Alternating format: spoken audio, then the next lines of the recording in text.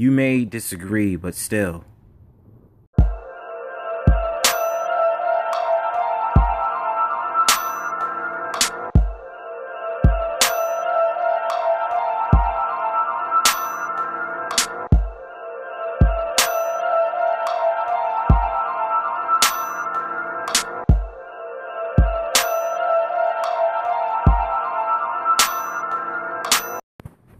So it's been brought to my attention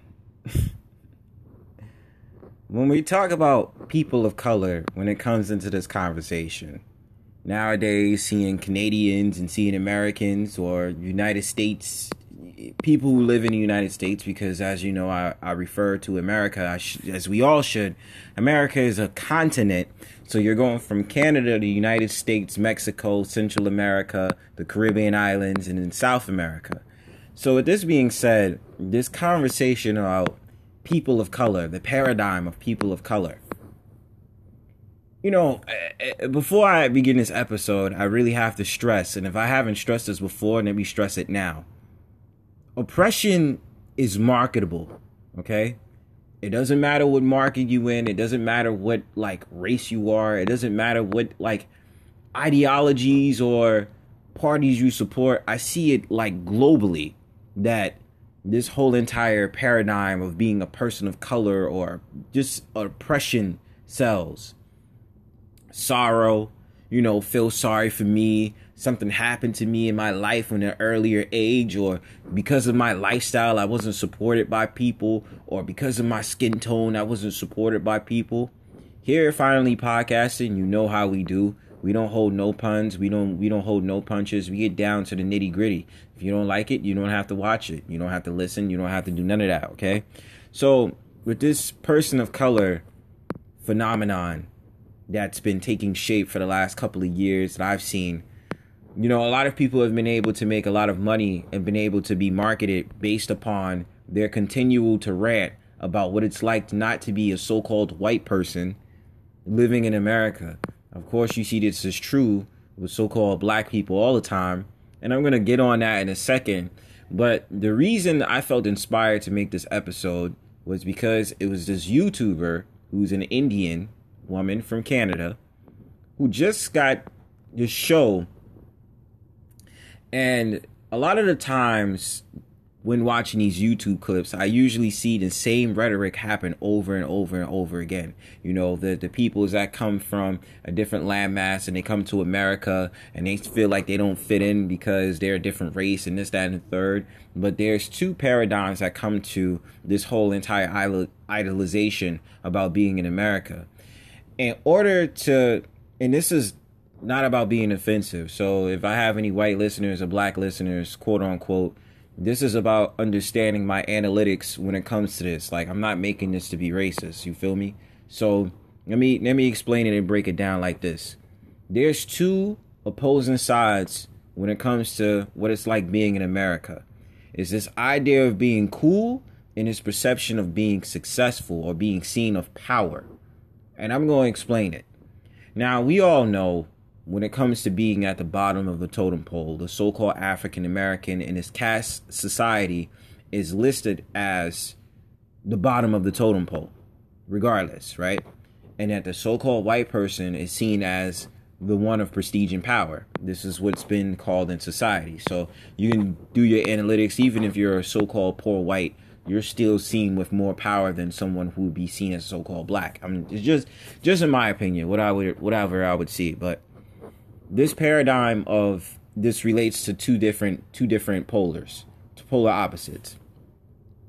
When you're going with the aesthetics, right? It's this aesthetics I usually see would be associated with being so-called black, and then these aesthetics with being so-called white. This is where the stereotypes of when, you have a so-called white person, when they're trying to be black, you call them a wigger. Or when you see a so-called black person trying to be more uppity or speak differently, you associate them with calling them an Oreo. So this person of color phenomenon or paradigm, you get these immigrants that come over here, they choose between two polar opposites. Either you're going to be seen as cool by adopting the hip hop aesthetics, adopting this whole thing about the struggle and being in the hood and making something out of being in the hood and this, that, and the third, or you're going to go on the opposite spectrum and you want to see of high value and high class and have being very ego driven and this, that, and third, which would commonly be the stereotype of so-called whites, right? So this Indian woman that's from Canada, that's immigrants of Indians, but you know, she's a resident of Canada. She's mainly known from being from Canada, something such as this town called Scarborough, right? I heard about Scarborough before, so, you know, and if everybody knows what I'm talking about, I used to watch King of the Dot.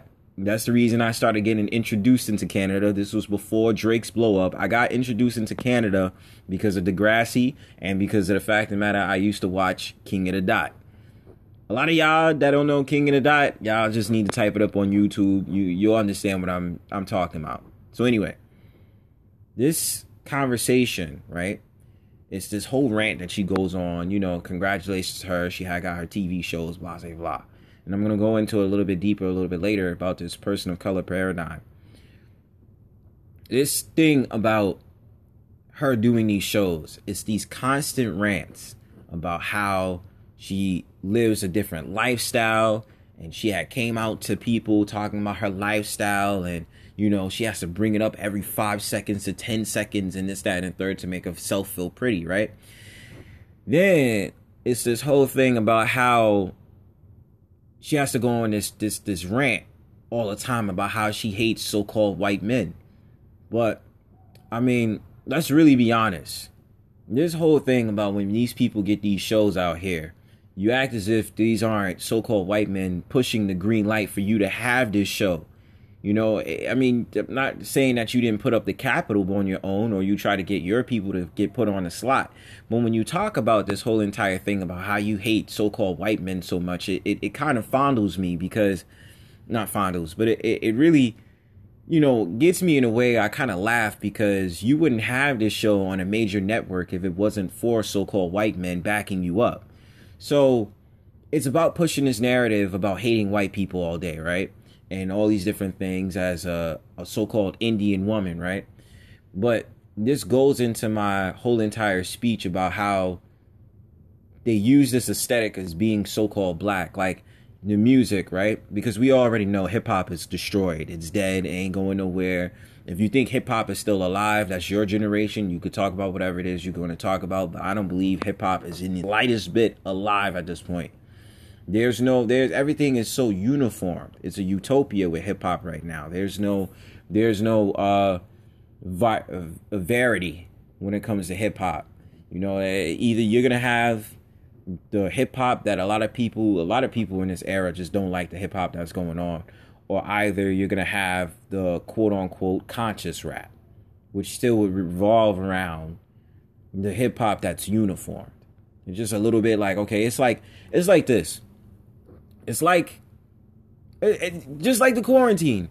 Like, you got to stay in your house for a long time. You got to stay in your house. And then you just take time to be like, okay, freak this. I'm tired of being inside my room all day. I'm tired of being inside my house all day. I'm going to go outside for a second. So you go back outside to get some fresh air. And then you take your ass right back in the house. That's what hip hop, I think, to me makes, right?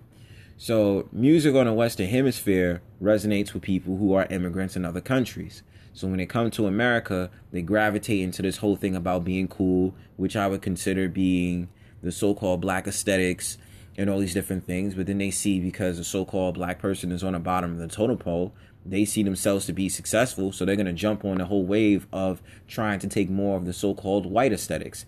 It's actually funny because if there's any Asian viewers on this podcast, they have something like, is it true that they have something called, like, if you're an Asian person who's trying to act white, you would be called a banana?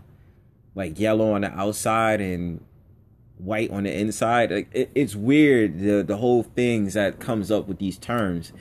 And then how they've changed the society and go into color codes. So you have black, white, yellow, red, and all these different things. And this describes people. Brown would describe Hispanics or Latinos. You know what I mean? And it's all these different things that I find so crazy, because it's like, this is how our society is as a people.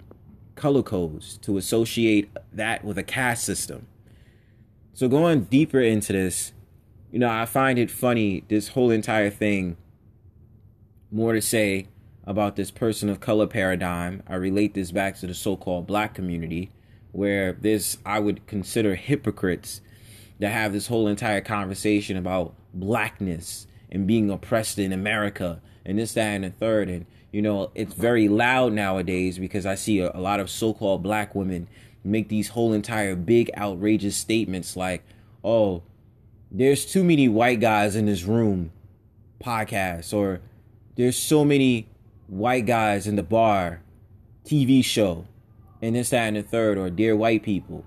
And what you find with that is that when they make these podcasts, when they're referring about how they see too many so-called white people or so-called white men, and they have this disdain for so-called white men, you usually find them in a relationship with a so-called white man as a so-called black woman, which triggers me to understand what was your statement about the whole entire time. And I believe that they do this for marketing points. And usually when it's found out that a lot of them are in relationships with so-called white men, they usually have to hide it by sitting up there giving them a code name and saying all these different things and hiding them and not allowing them to be on social media or seen on social media because they're going to get called out. And it disproves the insecurity that these people have, because why do you have to go so hard about hating so-called white people, but you're in a relationship with a so-called white person? I never understood that.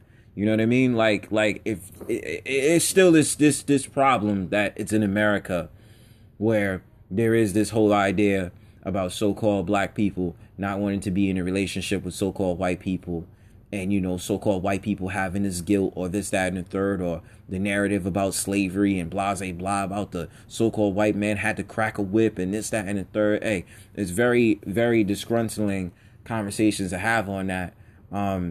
But I find it very hypocritical, and it's the same thing on so-called black men's side, because I also believe that they're full of it, and they have these conversations about, oh yeah, America, and you'll see these brothers go online, they talk about they care about the so-called black woman, or have these conversations about blackness and this, that, and the third, and self-preservation, but then you find them in a relationship with a so-called white woman. It's weird. They go so hard for this. And this is not something that's recent in trend. This is something that's been going on for the last 40 to 50 years. And they try to act as if like it's not, like they care, they're so down for their people. You know what I mean?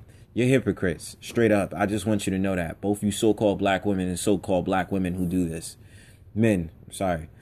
So going back to this person of color paradigm, this is a very analytical point that I like to make. And I like to really analyze people, this paradigm.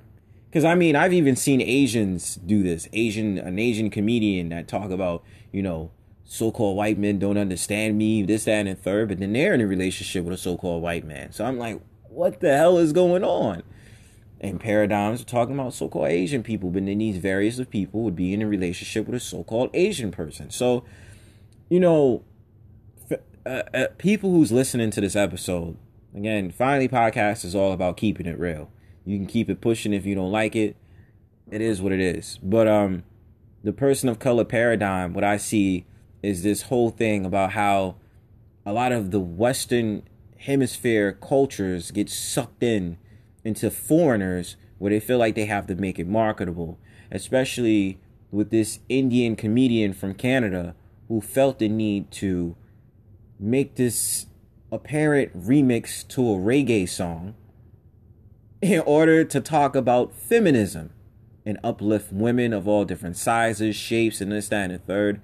By the time this is recorded, it'll probably be late into the game. But I find it so funny because a lot of the time it's like this tactless, like tasteless, colorless approach to seem cool when it comes to more specifically Negro music. Because I would associate reggae into Negro music. I would. I'm not going to sit here and lie. About how people think it's cool to, take on this whole entire thing of speaking patois, or trying too hard to speak like speak slang, or try to take on the aesthetics of a so-called black person or so-called African American. Especially you have certain people out here who I would consider transracial, It's a so-called white man who gets these melatonin injections, and he swears that he's a so-called black man and this, that, and the third, when it's plain as day to see this is a white man, a so-called white man who's trying to get these melatonin injections, just like Martina Big, who swears that she's a black woman and that they feed into this whole entire thing about Pan-Africanism, which a lot of so-called African Americans do. This is just honesty. They just do.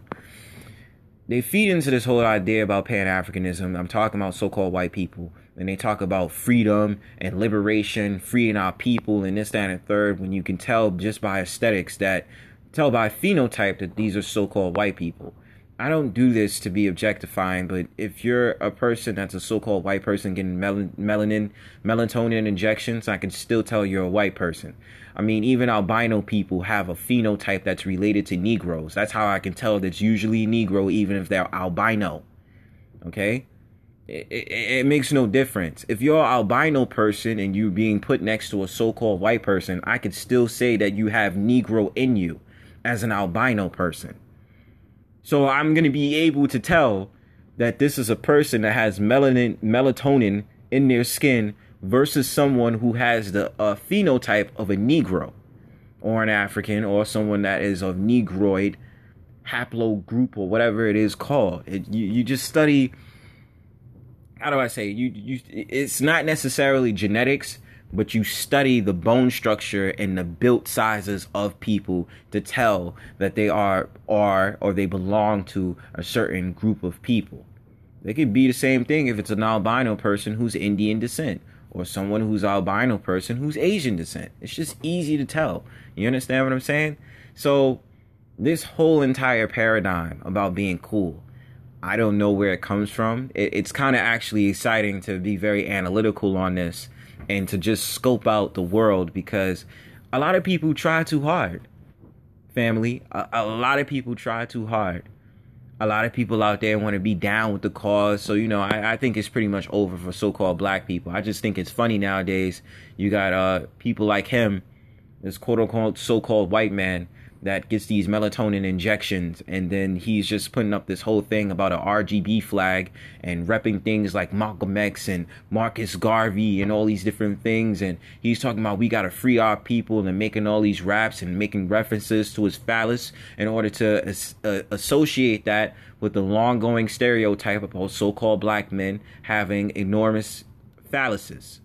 That's a whole different type of conversation I would not like to get into, but associating that and trying to get more brownie points of being cool, which you'll find that related to Martina Big or people like Rachel Dolezal, who's been outed a lot of times anyway, that they're white. This goes on to the same theory as someone like Shaun King. Do I believe Shaun King is a so-called white man? Yes, I do. I'm not going to sit here and play games. I think Shaun King is a so-called white man. But I'm not going to get into that. This might be cause of controversy. It is what it is. This is just in my honest opinion. But going back to what I'm saying about this aesthetic about being cool, to me, it relate to this paradigm, this polar attractions of opposite, where you have to fit in an in crowd by taking on the aesthetics of usually someone who's Negro, as opposed to all these different things, the way that you talk, the way that you move, the way that you express yourself, and this, that, and the third. I'm not trying to tell you that you're trying to act like a so-called white person or you're trying to act like a so-called black person. But these aesthetics that go on in nature and all these different things, the Western Hemisphere has something that's very glowful that you can't find if you're trying to act like Asian or this, that, and the third, and blah, blah, blah. It still falls back into this aesthetic on what's going on in the Western Hemisphere.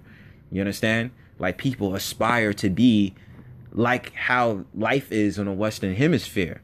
Then they get into the reality of what it's like to live on the Western Hemisphere, and then their opinions is like, whoa, well, I want to be able to make money as an immigrant, so I'm going to move with a group that's making more money and being able to move, and I'm going to this, that, and the third. And to my so-called black community, you know how you see the Pakistanis and you see the Indians and blah, blah, blah. When I'm talking about the Western Hemisphere, when they have all these ox shops in our hood and all this other stuff, you see how they talk to you? They still speak in their native tongue and their native language, but then they still want to do things like rock the same outfits that you usually wear. And sit up there and talk, be like, some of them do say the no, not some. a lot of them say the N word, but they still flip it like, yo, my brother, and this, that, and the third. I say that for a reason. To the African diaspora, let me get a word from you, the dark-skinned Africans, because as we know, Africa is a diversity of different cultures and different people. So I find it crazy how they're doing these different things on your landmass in different countries, where you have Asians that's picking up on this whole entire thing of Afro beats and this, that, and the third, doing the dances, learning the dances, and blah, blah, blah. Man, it's a big rabbit hole that I like to talk about on this podcast. But you see how crazy that is about the Asian people trying to adapt into the whole entire customs and traditions because they're trying to take over the landmass, of course. But, you know, this is stuff that I think about. Maybe a lot of people may not understand exactly what I'm talking about and what I'm getting at. But then, you know, when I think about culture vultures, for some odd reason, Drake comes up in my mind. Aubrey Graham, he comes up in my mind about how every time it comes to these different musics and all these different sounds, you know, he would be considered a culture vulture. He's a Canadian rapper and blah, blah, blah. And about how a lot of people don't like him because he's always moving from culture to culture to culture. Does he exemplify exactly what I'm talking about on this podcast? Not exactly, but he could be an honorable mention because of the fact of the matter, you know, it starts off with him doing the rap music and all these different things, being from whatever it is. Supposedly he's supposed to be from Forest Hills, which is a upstable community in Canada, in Toronto. And then there's a Forest Hills in Boston, but then I know Forest Hills that's in New York, which is Queens. And Forest Hills is an upstanding community too. That's in Queens. So someone like Drake, you know, goes from rapping, you know, singing, rapping, doing the singing and the rapping and all these different things. A lot of people have this. There's a lot of things that go into him being, you know, culturally exclusive because he's, let's be real, he's a half so-called Negro and then he's a half so-called Jewish white dude, right? This whole thing that happens with Drake is the fact of the matter he goes from singing, rapping, like I explained before. Then in 2013, he hooked up with someone like Romeo Santos to do something like bachata or do something around related to Spanish music. Then he moved from that. Then a lot of people were sitting up there saying he's a fraud because he's trying to speak patois and he's trying to speak like he's Jamaican. Crazy, right? So then I don't know if he ever did any reggae songs. I can't recall if he did any reggae songs, but then later down the line he did. You know, he got a bunch of artists started. Then it's been reported that he remixed their songs and this, that, and the third, and it was never heard from again, right?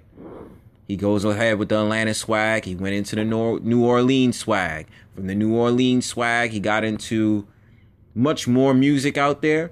And then, you know, he started getting into drill, which is from the UK, and all these different things, and then created a new dance song. And all these different things that might have been reminded me of the Cha-Cha Slide, which is famous in the so-called black community.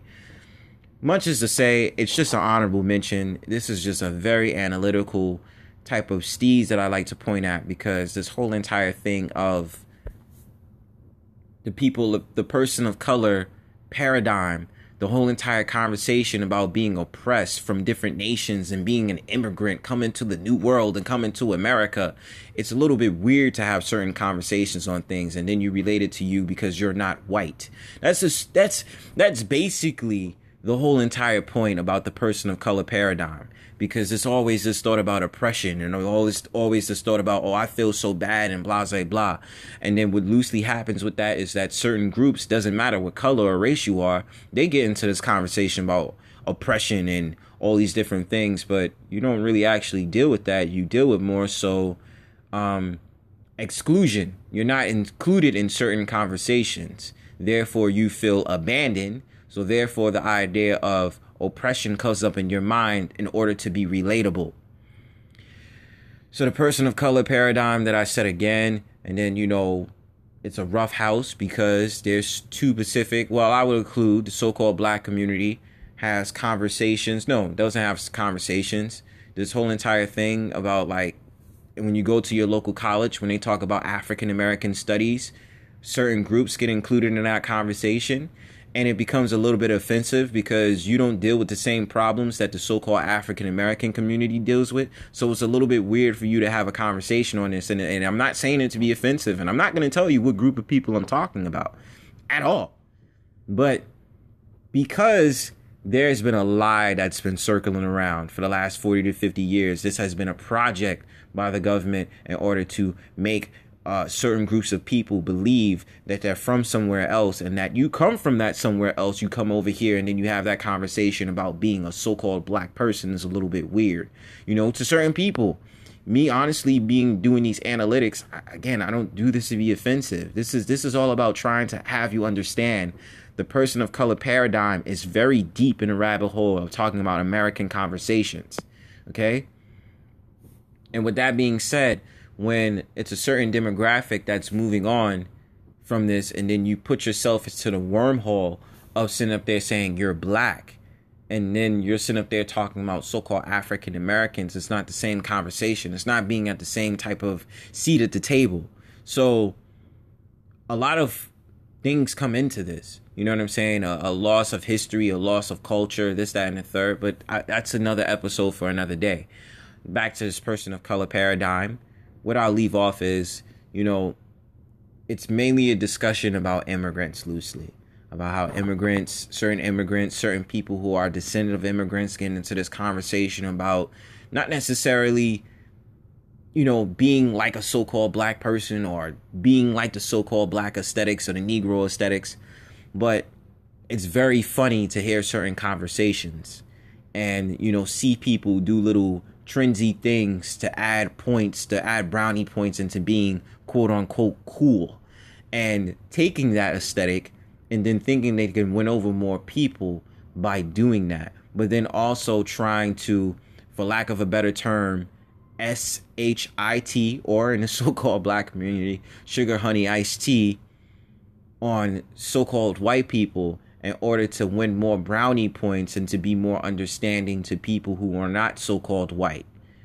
Just my honest opinion. I'm not taking two sides of the point. I'm not taking so-called black people's side, and I'm not taking so-called immigrant sides, and I damn sure ain't taking nobody else's side, and I'm not taking so-called white people's side. Just understand what I'm talking about and just analyze your environment, family. That's all I'm going to say. Peace.